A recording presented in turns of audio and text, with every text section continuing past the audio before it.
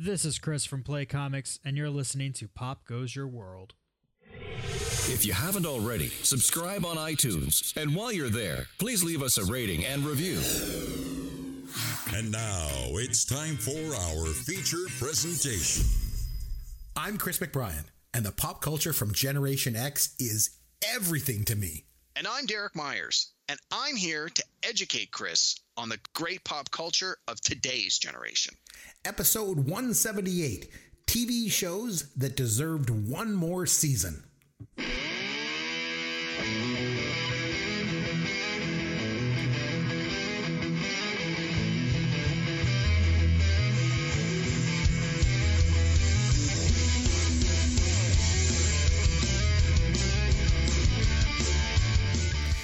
Chris McBrien along with Derek Myers, and this is Pop Goes Your World, the pop culture podcast for the generations. Derek, how are you, my friend? Doing well, Chris, as always. How are you tonight? I'm doing good. I mentioned on Twitter this week that one of my favorite things is every week getting together, talking with one of my best friends, and that's exactly what we're doing again this week. So always good to talk to you. You too, bud. Always good to hear from you. Anything new in pop culture in your world? Yeah, two things real quick. Nice. One, I had a chance to go back and watch, I don't know if we call it classic. How old does a movie have to be before you can call it classic? I don't know. Well, you know me. I mean, like, I saw a meme on Facebook or something the other day, and it was like, friends don't tell friends that 1980 was 40 years ago. I'm like, oh my God. So, I don't know. I don't know how to answer that question. What would you say? What do you think is a classic? For me, a classic is like, maybe the 70s. I guess. I don't know. Maybe the 80s, I guess now, but to me, that's all I watch. So what do I know? What would you say is a classic? Yeah, I don't know. I maybe 25, 30 years. Just kids, anyway. Kids today are like, well, it came out in 99. It's a classic. Well, okay. So that's where I'm going with this. So the movie I watched was from 1994. It was nominated for a Best Picture. It was the movie 4 Weddings and a Funeral. Oh. Did you ever see it? No, I didn't. That's, Hugh Grant or something. Yeah. I haven't seen it. Yeah. So I had seen parts of this movie. I never actually sat down and watched it from beginning to end. It's on cable a lot. It's been on TV a lot over the years. I mean, it's a good movie, and it's good, yeah. It is quite good. And so, I'd seen little bits and pieces. Like the movie's clear. It's called 4 Weddings and a Funeral. There's basically 5 scenes, the 4 weddings and the funeral. So I've seen the individual scenes, but I've never watched it start to finish. So it was on one of the cable networks a couple of weeks ago. I recorded it. Finally had a chance to sit down and watch it start to finish. It was great. I really enjoyed it. And I was a little surprised that I had never actually seen it start to finish. It turns out I'd never actually seen like the first 15 minutes. That was the part that was new to me. The rest of the movie, for the most part, I was like, oh yeah, okay, this makes a little more sense now that I know how the movie began. And some of the jokes sort of build on things as each wedding happens. There's certain things that are repeated. So having not seen them the first time, I didn't understand why some of the things were as funny in previous viewings. But yeah, it was good. I would recommend it for people. Again, I don't know if we can call it a classic. I don't know if it's old enough, but it certainly has the pedigree. It's got a great cast, great director, great writer, and it was nominated for Best Picture. It didn't win. But 4 Weddings and a Funeral. It was pretty good. If you haven't seen it and you're looking for an older film to watch, it's good, light fare. That's the first thing. What was the second thing that you did? Well, the second thing is a documentary, of course. For 40 days and 40 nights, he watches documentaries. He likes to learn about the world. It's Derek's Documentaries. Derek's Documentaries. You've definitely started a trend because I have a documentary for us, too. Oh, wow. Okay. Cool. Well, I did last week and now I do again. So go ahead. Wow. What do you got? Okay. So this is probably one of the best documentaries I've seen in a long, long time. It's one that I think everyone will be interested in. And I think absolutely everyone listening to this podcast should search out and watch. It's called Sesame Street, 50 Years of Sunny Days. It's available on YouTube for free. It aired on, I want to say, ABC last week. And it's now available for free on YouTube. It runs 90 minutes. And it is a retrospective of Sesame Street going back over the 50. I think they're in their 51st year now, I believe. And it talks about how Sesame Street was an instrument for change, how it was groundbreaking in so many ways and continues to be, how it addressed social issues, how it's addressed all sorts of things worldwide, and it's become a worldwide cultural phenomenon. And you'd be hard pressed to find anybody, and I literally mean anybody, who is unfamiliar with Sesame Street in some way, shape, or form. And this thing is an emotional roller coaster. It's going to bring back a lot of memories, no matter how old or how young you may be when you watch this documentary. They go through the entire 50 years of the run of the show. And they do a lot of interviews with people who were performers on the show, guests on the show. They talk about a lot of the people that created the various Muppets, and they talk about so many different things about how it's been so influential and so important for the development of children and learning over the years. You're going to laugh for some parts. You're going to cry at some parts. It's super good. I can't wait to watch it again. Sesame Street, 50 Years of Sunny Days. It's available on YouTube for free. Highly recommend. Everybody goes and checks it out. So I was chuckling there when you first mentioned that, because I mentioned that I have a documentary that I want to talk about, and I'm obviously friends with you and your lovely wife on social media. And this week I noticed that your wife had posted a link and said, "Oh, there's this great documentary called 50 Years of Sunny Days." And so I thought, oh, that's Sesame Street. I got to check it out. So it's the same thing. It's the same one. Oh, there we you have go. the same documentary. So I saw her post that link. So just earlier tonight, I said to my son, my oldest son, he's 11. And I said, I've got something I want to watch, and I want you to watch it with me. So we put it on. And it's like you said, it's on YouTube. You just have to find 50 Years of Sunny Days. And it was unbelievable. Now, as you know, I've mentioned many times, I am a huge fan of Sesame Street. We know one thing we've never done on this show, whenever we do our top 5 lists, and we're doing one tonight. Anytime that we've never done our favorite TV shows of all time. But I will tell you right now, I'm just going to, put it out there. If we ever do that as a topic, Sesame Street's probably number 1 for me. Wow. It is. I can't even explain how it's just so good. It's so good in so many ways. So we watched this tonight. And now another thing, I just kind of put everything out there and, put my heart on my sleeve, and I don't care. Everyone knows I'm a big softie. I watched it. I cried. I cried. I was crying. My wife and I are crying. Yeah. I was like, oh my God. I was just in tears watching it. It was just so good. Like what a quality show. The things they talk about, the way they addressed Mr. Hooper's death almost right up front at the beginning of the show. Like it's just so good. So good. That's so good. Like just, and the whole episode they did on divorce with Snuffleupagus, and then they didn't air the show. Like what a great show. Oh my God. That show is so good. So yes, my documentary is the same as yours. I watched it thanks to your wife posting the link on social media. 50 Years of Sunny Days, and absolutely sunny days indeed. And the thing is, it's multi-generational, because yes, I watched it as a kid and loved it. Like it was a part of my childhood, and I learned from watching that show, and I've passed that on to my children. And as an adult, I like it even more. I enjoy it. I'm getting more out of it as an adult, and my kids love it. And I don't know how many times in a day we reference these old 70s Sesame Street episodes. Because they're all available on YouTube. So we watch them all the time, and they love it as much as I do. And in an age where it's all about CGI and, the biggest, greatest, movies and all this special effects, this show still hits home, and it affects people on a different level. So, so good. I'm so glad you mentioned it. It was so good, man. So good. One thing though, that's not always good. Here's your dad joke of the week. All right, Derek, I got one for you. Why did the old man fall in the well? He was wishing to be younger. I have no idea. Because he didn't see that well. Oh my God. I think I got a well with your name on it, bud. He didn't see that well. He didn't see that well, Derek. Ishtar. This movie was so bad. Most people hate this movie. Maybe looking at it with today's lens. I personally like this movie. It was terrible. Lip smacking, back snapping, perfectly delicious. Just awful. I can't think of anything good to say about it. I like what I like. I make no apologies about it. Turnabout is fair play. I've literally watched 10 seasons of Bob Ross, The Joy of Painting. It is fantastic. At least we didn't lead lives of quiet desperation. All right, buddy. I would say more than once in the history of television, a TV show has ended before it should have, you know, at least in the opinion of some people, you know.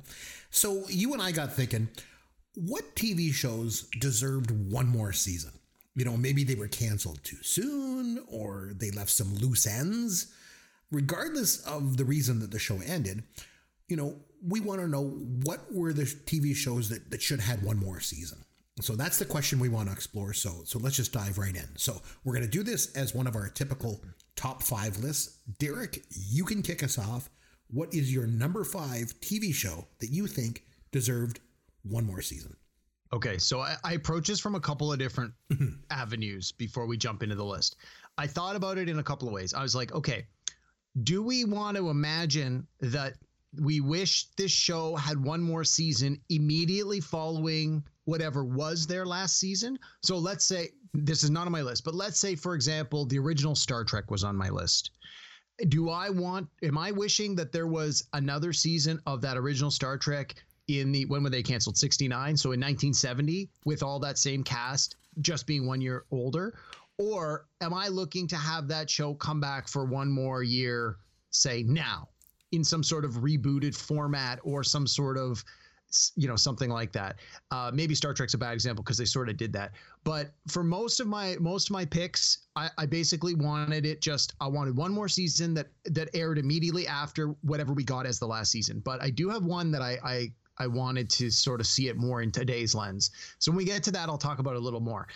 The other thing is that I think a lot of the shows that became fan favorites after they were canceled, especially in today's day and age with social media, there's been a lot of groundswell, and there's been the power of the people, where if enough people express interest and the companies that own this intellectual property realize there's an opportunity to make money, they have in many cases brought back shows. Maybe like say a comedy show like Roseanne. It's 25 years later, and you just pick it up 25 years later. Everybody's older. It's sort of a next generation thing. Full House did it with Fuller House. Will and Grace is back on the air. Yeah. I think they're even doing that with Mad About You. Like, there's a lot of shows that are now doing this because there's going to be a Friends reunion too, I'm hearing. So yeah, this is a common thing. So it happens. It's happening more now because there's with social media and technology. These things people can express their desire in a way that is more public than maybe they could have 30 years ago, 40 years ago, 50 years ago. And, you know, when we were younger, if a show was canceled, the show was canceled. That was it. It's done. Yeah. You want to write some letters? I mean, that again, we'll go back to Star Trek original series. That was one of the big things, right? I think they were going to cancel after the second season. And because of enough fan reaction, they got one more season out of it because of all the letters that got written in. But that was the exception rather than the norm. You just didn't see that happening that often. And then in the 90s and 2000s, you started to see this change as communication, as the world became smaller because communication tools changed. And I'm thinking like one of the shows that was a fan favorite that people felt, you know, it was a one and done was Firefly. And people were like, oh man, we really wish that had been canceled. It wasn't a huge ratings hit when it came out, but it got a lot of fan support after the fact. Well, they ultimately ended up going back and doing a movie, because they realized there is an opportunity to tell more story with these characters, and the companies can make money and the fans will be happy. Now, whether or not they were happy with the movie, that's a whole other argument. But again, we see that happening a lot too, where instead of doing another season of a show, perhaps there's an opportunity to do a movie that tries to wrap up some loose ends. So it sort of handcuffs us a little bit with the lists, that some shows that we may have thought, hey, this would be great if it had another season. It's sort of being addressed, or it's been addressed. So I tried to stay away from anything like that on my list, simply because there has been some sort of continuation. So after all of that qualification, and the other thing, yes, we're not erasing anything that aired. If it aired, it's canon. So I talked to a few of my friends, and they said, well, you know, maybe if this show, we just forgot about the last season and we got a new version of, quote, the last season, that would have been better. And I'm like, no, that's not the premise we're working under. Yeah. We want to, this is literally just, this happens after whatever the last episode was. And so you can't erase what already happened. You can't say, oh, the last season was a dream. It's like, we want to genuinely see one more season of a show. So, Okay, now I'm ready to start. My number 5 pick yes, is Quantum Leap. Okay, So you like that show. You've mentioned this show before. I've never seen this show. When we talked about shows that were ripe for reboot, it was on my list there too. I think it was number 5 on that list. Yeah. So Quantum Leap, for those who maybe are not as familiar, it ran 5 seasons from 1989 to 1993. They did 97 episodes. It starred Scott Bakula and Dean Stockwell. It was created by Donald P. Belisario, who has created a lot of great TV shows. I believe he did Magnum P.I. I think he's a force behind the NCIS franchise. He has a lot of great shows under his belt. The premise with Quantum Leap is that the main guy is a time traveler. He steps into the time travel machine in the first episode, and he wakes up somewhere in the past, except it's basically his mind in someone else's body. And every week he gets to be somebody else in a different time frame, and he gets to try and correct something. What's the credit say? Set right something that once went wrong. And when he makes the change and corrects history for the better, he leaps, hence the Quantum Leap in the title, and he leaps into somebody else. And so for 5 seasons, that's what happened. It was an interesting premise. It was an interesting show. It was. It also gave the actor, in this case Scott Bakula as the lead, an opportunity to really demonstrate his acting chops. Whether you love him or hate him, every single week he was a new character while still being the time traveling character, and that always fascinates me when you've got a cast that is talented enough to do something like that. You want to see that again. I would have liked to have seen a 6th season immediately following the season that aired. I would not want them to go back to this now with this cast because it's been 30 years, and I don't think that would necessarily make sense with the way the story worked. But some of the episodes in that last season started to get a little silly, but they were also starting to explore some different avenues, and I think one more season could have really explored a little bit of new ground. And I didn't get the sense that they really realized that the show was coming to an end. Like the last show was sort of a wrap-up show, but it would have been nice to have more of a story arc that could have cleanly ended. So my number 5 pick, Quantum Leap. No, I like that. And you bring up something that I think is interesting is that, would we make this season, back then or now years later? And I didn't really put any thought into that. For me, I just approached this all as it should have been back then. When the show ended, it deserved another season. So that's when I approached it. Okay. I've always liked when a show can be totally different and challenge what we expect a, quote unquote, typical TV show to be. And that was certainly the case with my number 5. And that's the 1990 to 1992 Fox series created by, produced by, and starring Chris Elliott, Get a Life. This show was weird. I mean, really weird. And it got weirder and weirder by every episode. But the 90s were all about independent films and alternative music, and stuff like that. So I feel like there was a place for this kind of show then, but it just never found an audience. And like I say, it was not your typical TV show. It's basically about this guy played by Chris Elliott. And he's just this big man child. Like, he never grows up. He's got a paper route. I was going to say, wasn't he a professional paper boy? Yes. Like, that was his grown-up job on a bike. I seem to remember that as part of the premise. He's got a paper route. He lives with his parents, and they were played by Eleanor Donahue from the old Andy Griffith Show and Father Knows Best, and his real-life dad, Bob Elliott, from the old duo Bob and Ray. My parents took me to see Bob and Ray do their show live when I was a kid. I always remember that. But anyway, so Get a Life, it was this weird show. And the main character, Chris Elliott, even died more than once. I remember there was an episode where there was this like eye in the side of his stomach. And him and Brian Doyle Murray, I remember they lost like all the use of their muscles, and they were just like laying there on the ground. And one time this alien came down, and it had this ooze coming out of it, and then they drank the ooze. Like, I know it's like the weirdest TV show in history, and it really was. But it was totally original. It was completely different. And I think the world needs more of that sometimes. It definitely did back in the 90s, and this show should have got one more season. So Get a Life with Chris Elliott. On to your number 4. All right. Definitely not a pick. If there had been any handicapping on betting this episode, that would not have even made I would never have imagined it. I always had a soft spot for that show for some reason. I don't know why. All right. Fair enough. Okay. All right. number 4 for me is probably something that would be on just about everybody's lists. It's Freaks and Geeks. It ran for one season from 99 to 2000. They did 18 episodes. This one starred Linda Cardinelli, Busy Phillips, James Franco, Seth Rogen, Jason Segel, and even Joe Flaherty as the father. Yes. It was executive producer was Judd Apatow. So like you hear this on paper now and you think like, oh my God, this show sounds like it was the greatest thing ever. And looking back and rewatching it, it was quite good, but it was sort of came out at a time when they really had a hard time finding an audience. And I guess the studios didn't really have faith in the show. They didn't feel that there was enough financial incentive to carry it through for a second season. And this is one of those shows that when this question comes up and you ask people, especially people that are sort of our age or around our age, maybe even just a tiny bit younger, what's a show that you think got canceled too soon?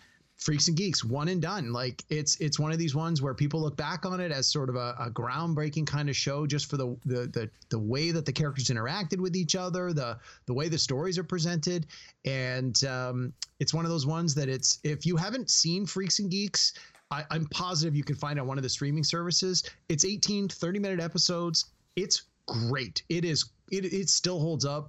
And the performances are great, and this is just this slice of life. It's the family, it's basically it's like it's a sitcom, right? It's the brother and sister. The young brother's nerdy, and so it's about him and his nerdy friends, and the sister is like an elite student who in the first episode decides that this year in high school she's going to like hang out with the cool kids, and I think they refer to them as burnouts.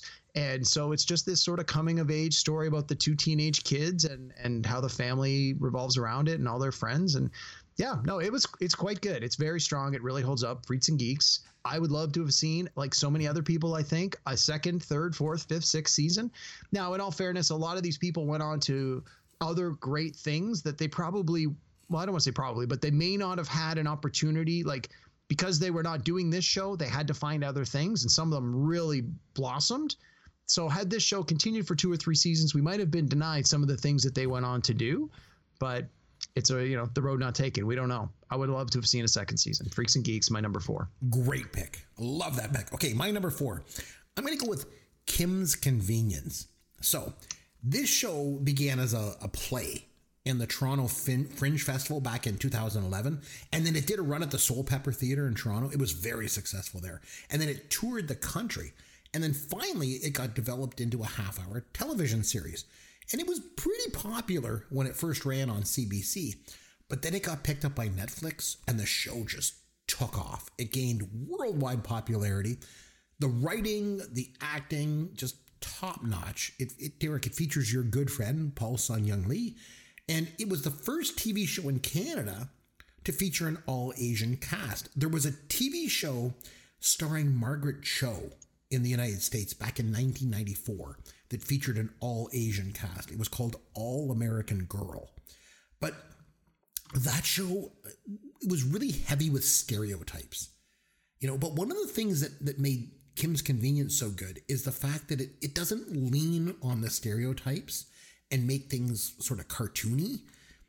In fact, I think that's what I like best about the show, is when you think about Paul Lee's performance, it could have been so easy to just slip into playing this stereotypical Korean store owner, but he doesn't do that.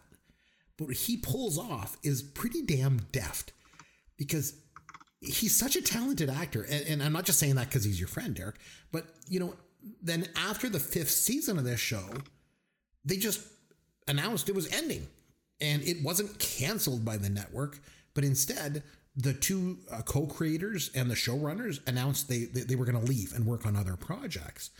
And the whole thing is still kind of a mystery and a little bit controversial, it seems.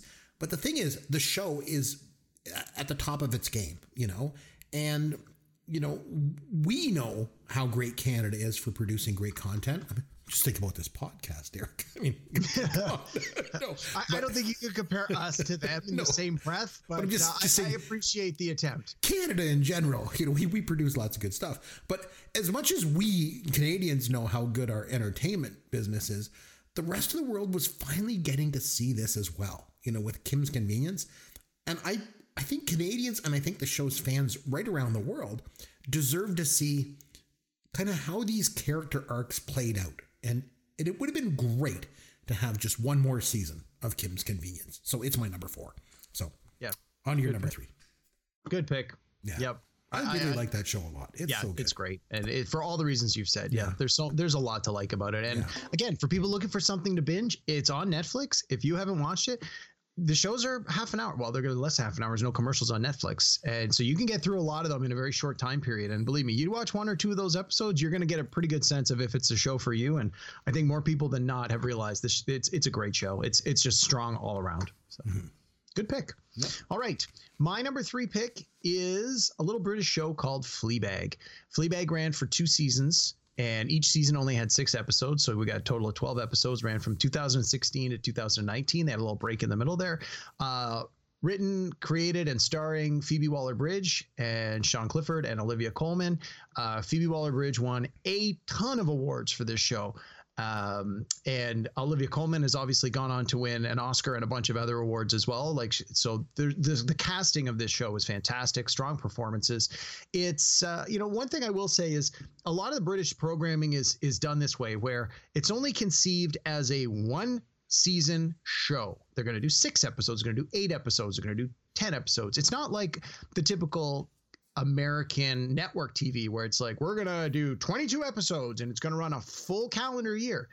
And I think a lot of shows over time on the US side have been shackled a little bit, where it's hard to carry a story arc through 22 1-hour episodes and keep up that momentum. Like, there's a lot of filler. You go back and watch any show that you remember fondly that has 22 episodes per season, and I guarantee there's going to be 3 or 4 filler episodes where you're like, that was not a very strong show.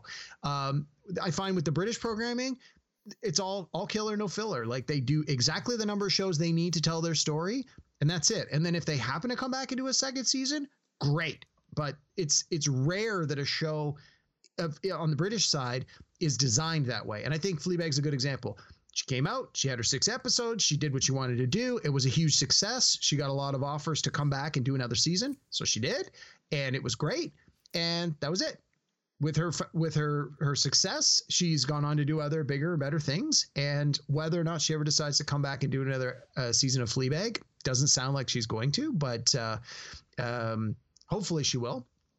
So it's I'm sorry, I forgot, got a little sidetracked there. Didn't talk about what the show's about. So people who maybe have not seen Fleabag before or who are not all that familiar with it, I'll just read you the IMDb thing here. It says, a comedy series adapted from award-winning play about a young woman trying to cope with life in London whilst coming to terms with recent tragedy. So it's sort of a dark comedy, and it's very much a product of its time, like being the here and now, obviously pre-COVID.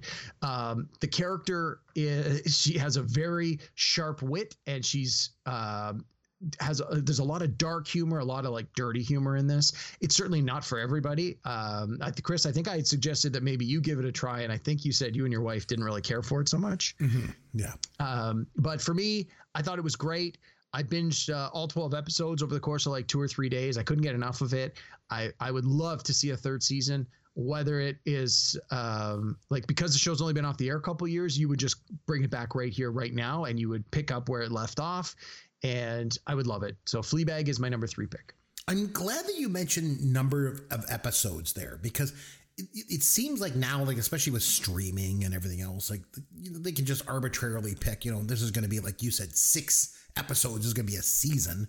And, other ones you mentioned 22, but back in the day, back in my day, young man, it was always 35. There was 35 episodes in a season, because TV used to start in September when the kids went back to school. That's when the new episodes all came out, and it would run until June, and you would get 35 episodes of a TV show. And it mattered because you had to get into your season 4 before you would get enough episodes. You needed 100 episodes to get into syndication.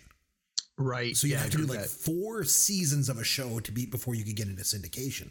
And that was kind of always the way, but all that's like out the window now. Okay. My number 3, you mentioned this one previously. So here it is. I know it might seem crazy to think that, we deserved one more season of a TV show that spawned an entire franchise of other shows and animated series and feature films, but way back in 1969, NBC did not believe in this show, so it moved it to Friday nights, where it died a predictable death, as most shows do, or did back in those days. But I think we deserved one more season of Star Trek. So the original series remains, in my mind, the best of all the intellectual properties that it spawned, except maybe for Wrath of Khan. But the original series, like you mentioned, Derek, it debuted in 1966. And the thing is, it dealt with issues of race and gender, and it explored topics like politics and authoritarianism and class warfare and religion. And it embodied a lot of what was going on at the time. In the 1960s, there was all that counterculture, movement. The show was way ahead of its time, I think. And I think this was proven by the fact that it didn't really find a mass audience until it started to show in syndication in the 70s. I used to watch it every day at 5 p.m. after school when I was a kid. And it was groundbreaking. Like, it was different, and it definitely had a dedicated audience. I think it's another example of the short-sighted studio executives who just don't have the foresight to know a good thing when it's right under their nose. And although it spawned a lot of, you could say entertaining versions, over the years, I think Star Trek, the original series, deserved one more season. So that's my number 3. On to your number 2. That's a good pick. Sorry, I didn't again, as we don't share our lists with each other ahead of time. Nope. So I'm sorry for stepping on your toes. I had no idea it was on your list. And again, it wasn't one that I expected you to put on your list, simply because it came back in so many iterations, and their cast got movies. Like, there were movies featuring, William Shatner as Captain Kirk. So, but I totally understand what you're saying. And hey, I agree with that pick. That's something I would have loved to have seen as well. All right. My number 2 pick. So this is the first one where I don't want to see more episodes immediately after the show ended. I want to see new episodes now. And I'll tell you why. So my number 2 pick is The West Wing. Okay. So The West Wing ran 7 seasons, 155 episodes. It debuted in 1999. It ran till 2006. For maybe people who are not as familiar, it was created by Aaron Sorkin, who wrote the vast majority of the first 4 seasons, pretty much every episode. Stars a phenomenal cast: Allison Janney, Martin Sheen, Bradley Whitford, Rob Lowe, Elizabeth Moss. Like, this is a who's who of performers from that time period. And some of these people are have gone on to even more success. I mean, Allison Janney has since won an Oscar and a bunch of Emmys. Elizabeth Moss is in The Handmaid's Tale and has had a fantastic career.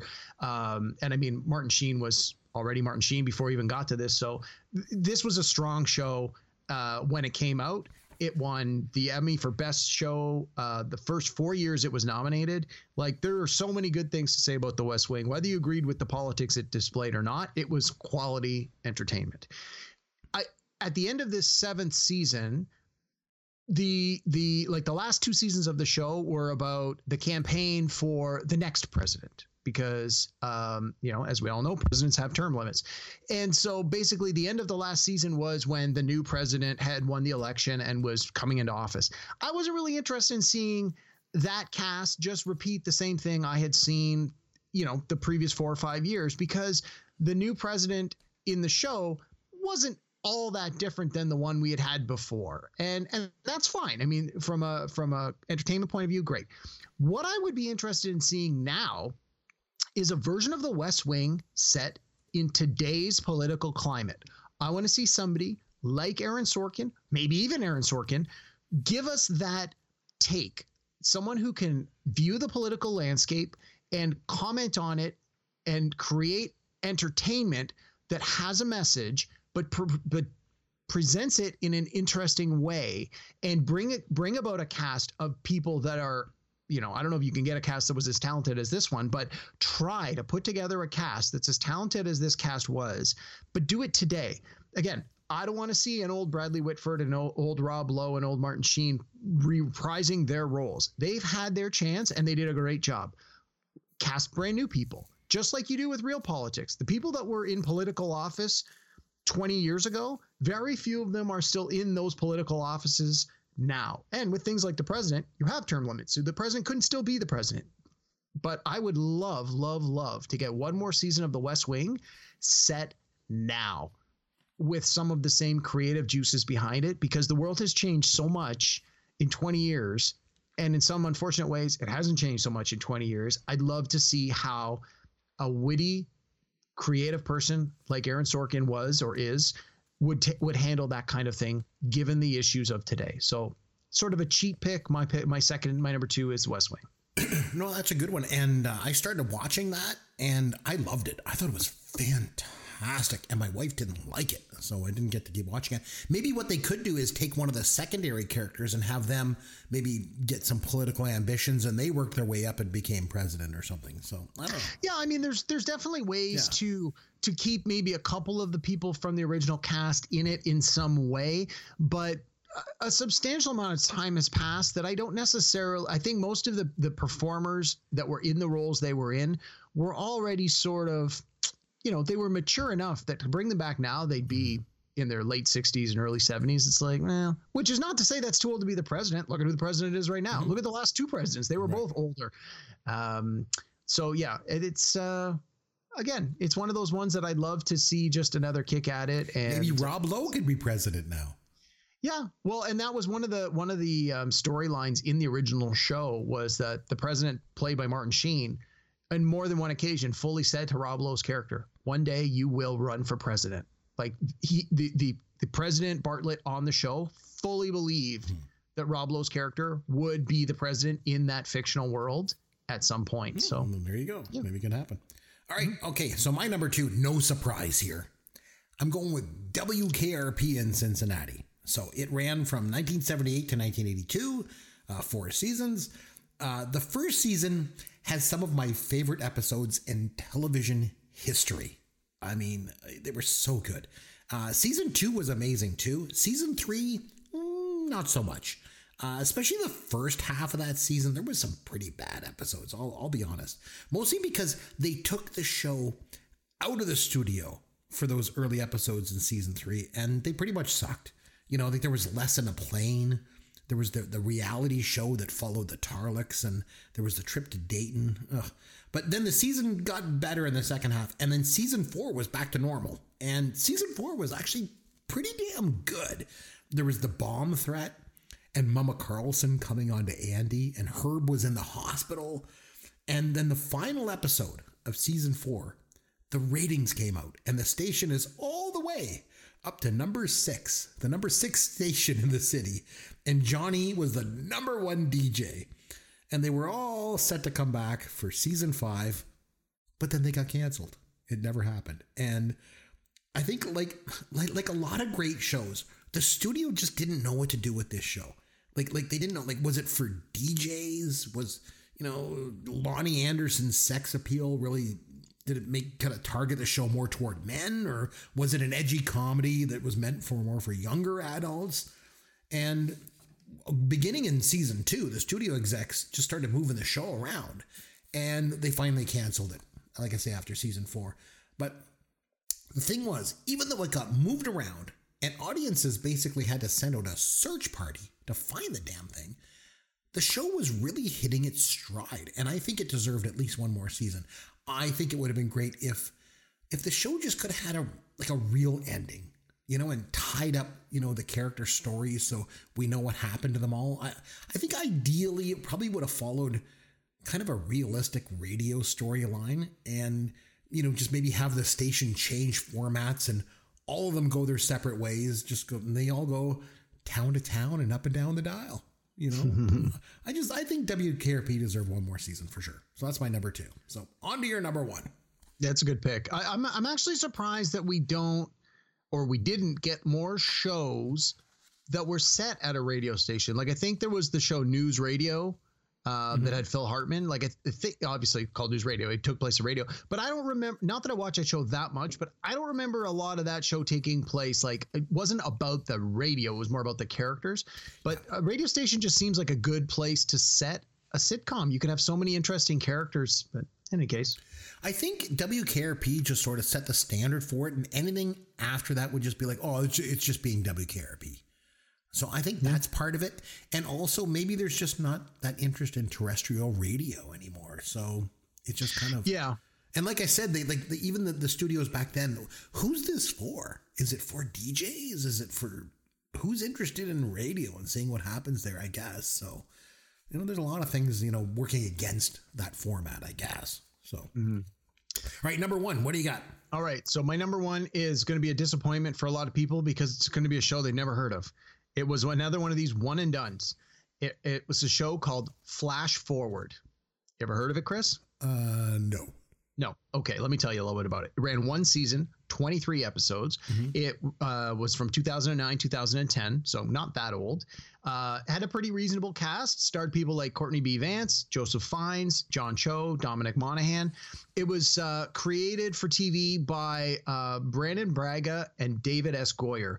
The first guy is responsible for most of Star Trek The Next Generation and most of the spinoffs that came from Star Trek after that.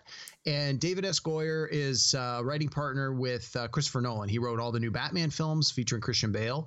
And if you look up his IMDb, he's got a ton of phenomenal movie writing credits. So these are two guys that really knew what they were talking about.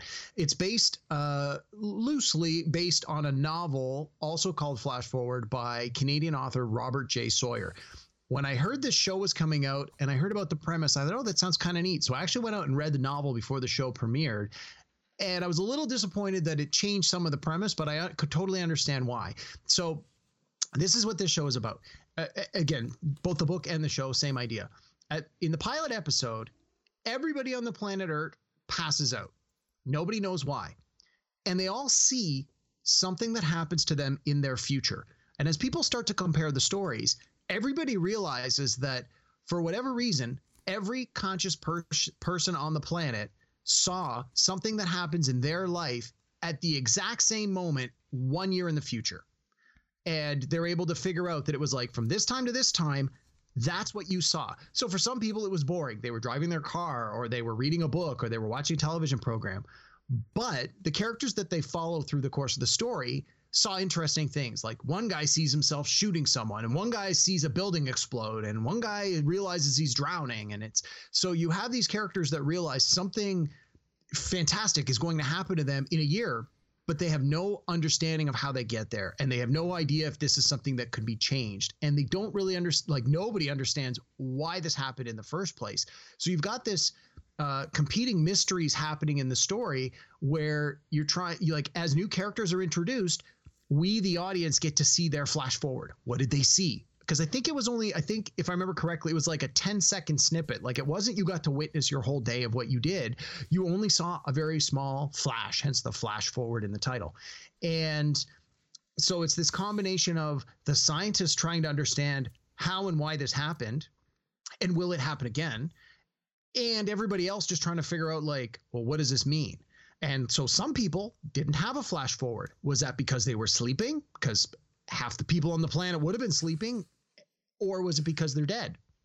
And so again, it started to really go down some interesting ethical paths and some moral paths and some, questions of belief. And it was just this fantastic premise. And what ended up happening was in the show through the one season went from the time that people had their flash forward in the first episode to all of those things actually happening to those characters in the final episode. And as a part of that, in the final episode, there was another flash. And so everybody got new visions, but it wasn't clear how far ahead were these flashes. Were they another full calendar year? Were they happening longer, shorter, whatever? And so although most of the storylines got wrapped up in the sense that we as the audience got to see and finally understood what all the flash forwards actually meant. And you got to understand, oh, well, that's why that person was in that circumstance, or, oh, that's how come that person was doing that thing, or, oh, well, geez, that's why that person didn't have a flash forward. They were actually dead, or, oh no, they were just sleeping. And so there was some satisfaction with that part of the show. But the last 5 minutes of the first season of the last episode, there was another flash forward and you got to see everybody's second flash forward. And you're like, oh my God, some of those look amazing. Why did that happen? And the show never got picked up. And so you're like, oh, I need closure. I want to know what happens. And so again, it wasn't a huge ratings hit, but it's one of those shows where if you were into it, and I was really into it, I was so disappointed that we never got a second season. So that is my number one pick for what I would most have loved to have seen another season is Flash Forward. And just a note for the novel, in the novel, the characters had a flash forward that was 20 years ahead. And so although a lot of the characters in the show were based on characters in the novel, that was the biggest deviation from the book to the show. The book is still excellent, and I strongly recommend it. But the show took on its own life. It was super good. So my number one pick for what I would absolutely have loved to see in a second season, Flash Forward. Flash forward. Well, that's what this podcast is all about. Mentioning things, we like what we like, so that's what it is. Okay. So my number one, we've mentioned this show several times on the podcast. And in fact, it was your number 4 and it's my number 1. So I believe that this show didn't just deserve one more season. I think it deserves several. And I'm going to stand by my argument that this is one of the top 10 TV shows in the history of television. I really think it was that good. And that is the aforementioned 1999 seminal show, Freaks and Geeks. And I say seminal because, as you mentioned, Derek, it launched the careers of people like Seth Rogen and James Franco and Jason Segel and Busy Phillips and Linda Cardellini. And it also featured Tom Wilson. He was Biff, from Back to the Future. And fellow Canadian Joe Flaherty. I'm glad you mentioned him because, he's great. And maybe for me, it helps that I went to high school, around the time that this TV show was set. But even if you didn't go to school back in the 80s, whenever you went to high school, this show has something for you. It is the single most realistic portrayal of teenagers, I think, in high school, outside of maybe John Hughes movies. The show was co-created and executive produced by Judd Apatow, and it just comes across as just so realistic. Whether you were a geek like me and Derek, or if you were a freak, like the stoners and the rockers on the show, or even if you just knew people who were part of, these social groups, you can just, you get how realistic that this show is. And the thing is, it tackled, some tough issues like transgender teens. And this was at a time when people didn't really talk about that sort of thing. And it showed how much you can get pulled into one group or the other. And it really kind of spoke to the fact that when you're a teenager, you just want to fit in, that's it. And Lindsay goes from being a mathlete to joining the rockers because she's trying to figure out who she is. That's sort of the crux of the whole story. And she's trying to come to grips with her identity. And there's a time in people's lives when peer pressure is everything. And the thing is, all of this happened in a span of 18 episodes, like you mentioned, Derek. And the thing is, the show just couldn't find an audience and it got canceled. And it's just too bad. The show was amazing. If you have not seen this show, you've obviously heard about it. We talk about it, but you've heard about it because it is an outstanding show. So I think you really need to go check it out. I think it's still on Netflix, if I'm not mistaken. So go and check it out there. It's just Freaks and Geeks. It's just it definitely deserved another season. It was just, oh man, so good. Anyway, so that's our top 5 list. So time now to have some fun with Caveman. All right, Derek, we've mentioned before here on the podcast that the fact that you enjoy a little bit of gambling. Yeah, that's putting it mildly. Sure. So, and part of I've been known to place a bet or two in my day. Yeah. And as you know, part of gambling involves picking the over-under on things. So since we're talking about that's my favorite sports bet is the over and under. I know you like this. So I love the over and under. We're talking about TV shows that deserved another season this week, obviously. So I thought we'd do a little over-under game on the number of seasons that some different TV shows actually ran. Oh, okay. Good. So here's how it works. See where this goes. Really easy. Straightforward. It's 50-50, right? So you're going to kill it, right? So I'm going to give you a TV series and I'm going to give you the over-under on how many seasons that it ran in total. All you got to do is just pick the over or the under. Okay, got it? Okay. Yep. Super easy. I'm going to also use half numbers. Absolutely. You've got to. No pushes here. You need a definitive answer. Pushes suck. They're dumb. Okay, so here we go. Cheers. The over-under, 10.5. So before you say the number, in my mind, I'm thinking, how many? I'm like, I think Cheers ran about 9 or 10 seasons. So you said 10.5 is the over and under. I'm going to take the under. No, it's the over. It ran 11 seasons. Oh, I was From close. 82 to 93. Okay, MASH. The over under 12.5. Wow. I'm thinking 7. Geez. No, I'm going to take the under on that too. That seems really high. Yes, it ran 11 seasons though, from 72 to Jeez. 83. Okay, The Cosby Show. The Cosby Show, the over-under I'll give you is 8.5. I was just going to say, I think it's 8. I'm going to go with 8. So I'll say under. 84 to 92, it ran 8 seasons. Yeah. You are correct. Okay, So Saturday it's always night. easier to make the bet when you know the answer. Yeah, Saturday Night Live, SNL. Over-under 45.5 years. I think it's as old as I am, so I'm going to say over. Currently in its 46th season. It debuted Yeah. back on October the 11th, 1975, Derek. Yeah. Okay, Who's the Boss? Over under 8.5. My guess would be 10, so I'm going to say over. Oh, it was the under. It was 8 seasons from 84 to 92. Okay. Now, I know there's been something like 5 different specialized versions of this show, but okay, I'm looking for the original series here, and that's Law and Order. Over under 18.5. Oh, no, definitely over. Yeah, 20 years it was on. Yeah, I was going to say 20 would have been my guess. Yeah, 1990 to 2010. Okay, it's Urkel time. Family Matters. Over under 7.5. I don't know. Never watched a show. Let's go with over. See, it's 50-50. You're going to get these. It was 9 seasons that it ran. Wow. 89 to 98. Okay, Night Court. The over under on Night Court, 9.5. My guess would have been 9, so I'm going to go with the under. It was 9 seasons. You're correct. Yeah, 84 I was to pretty 92. sure. Okay. Yeah. Now, we mentioned Bronson Pinchot recently on the podcast. We talked about Bartakamoose. Yeah, we talked about Beverly Hills Cop. We talked about True Romance. And he was in Perfect Strangers on TV. So Perfect Strangers, over under 7.5. What do you think? Wow. I wouldn't have thought it was anywhere close to that number, but let's go with the under.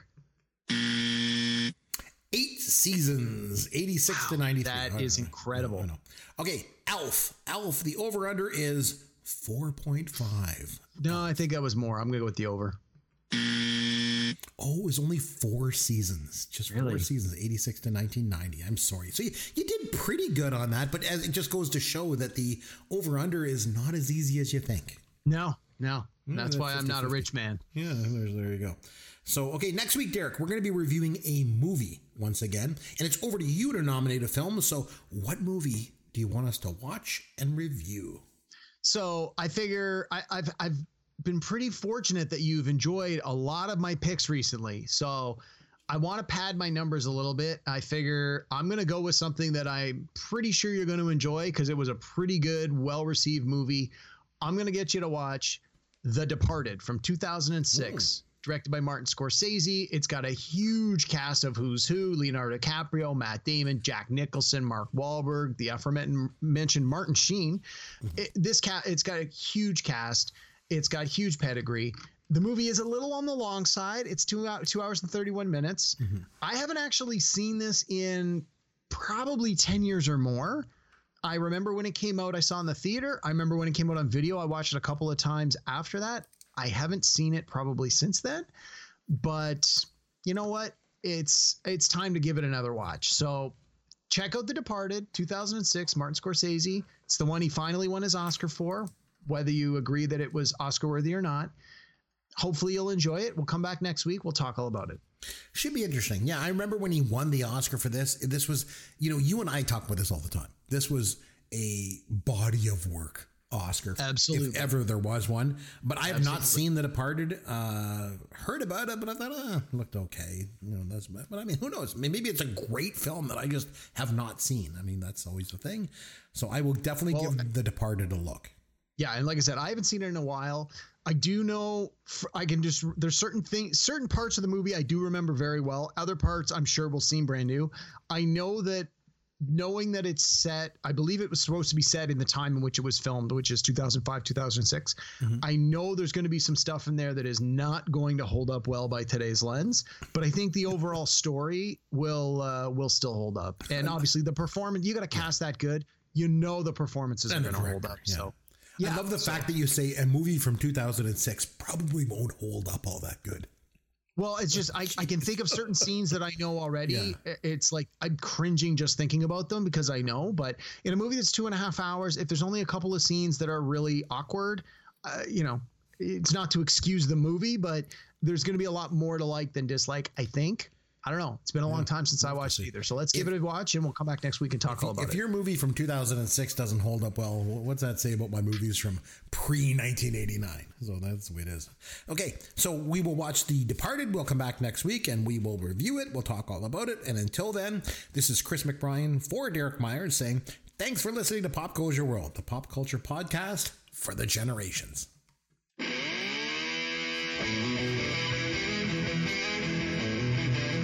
Thanks for listening to Pop Goes Your World. You can contact Chris and Derek at popgoesyourworld.com. Please take a minute and review the podcast on iTunes or wherever you download and listen to the show.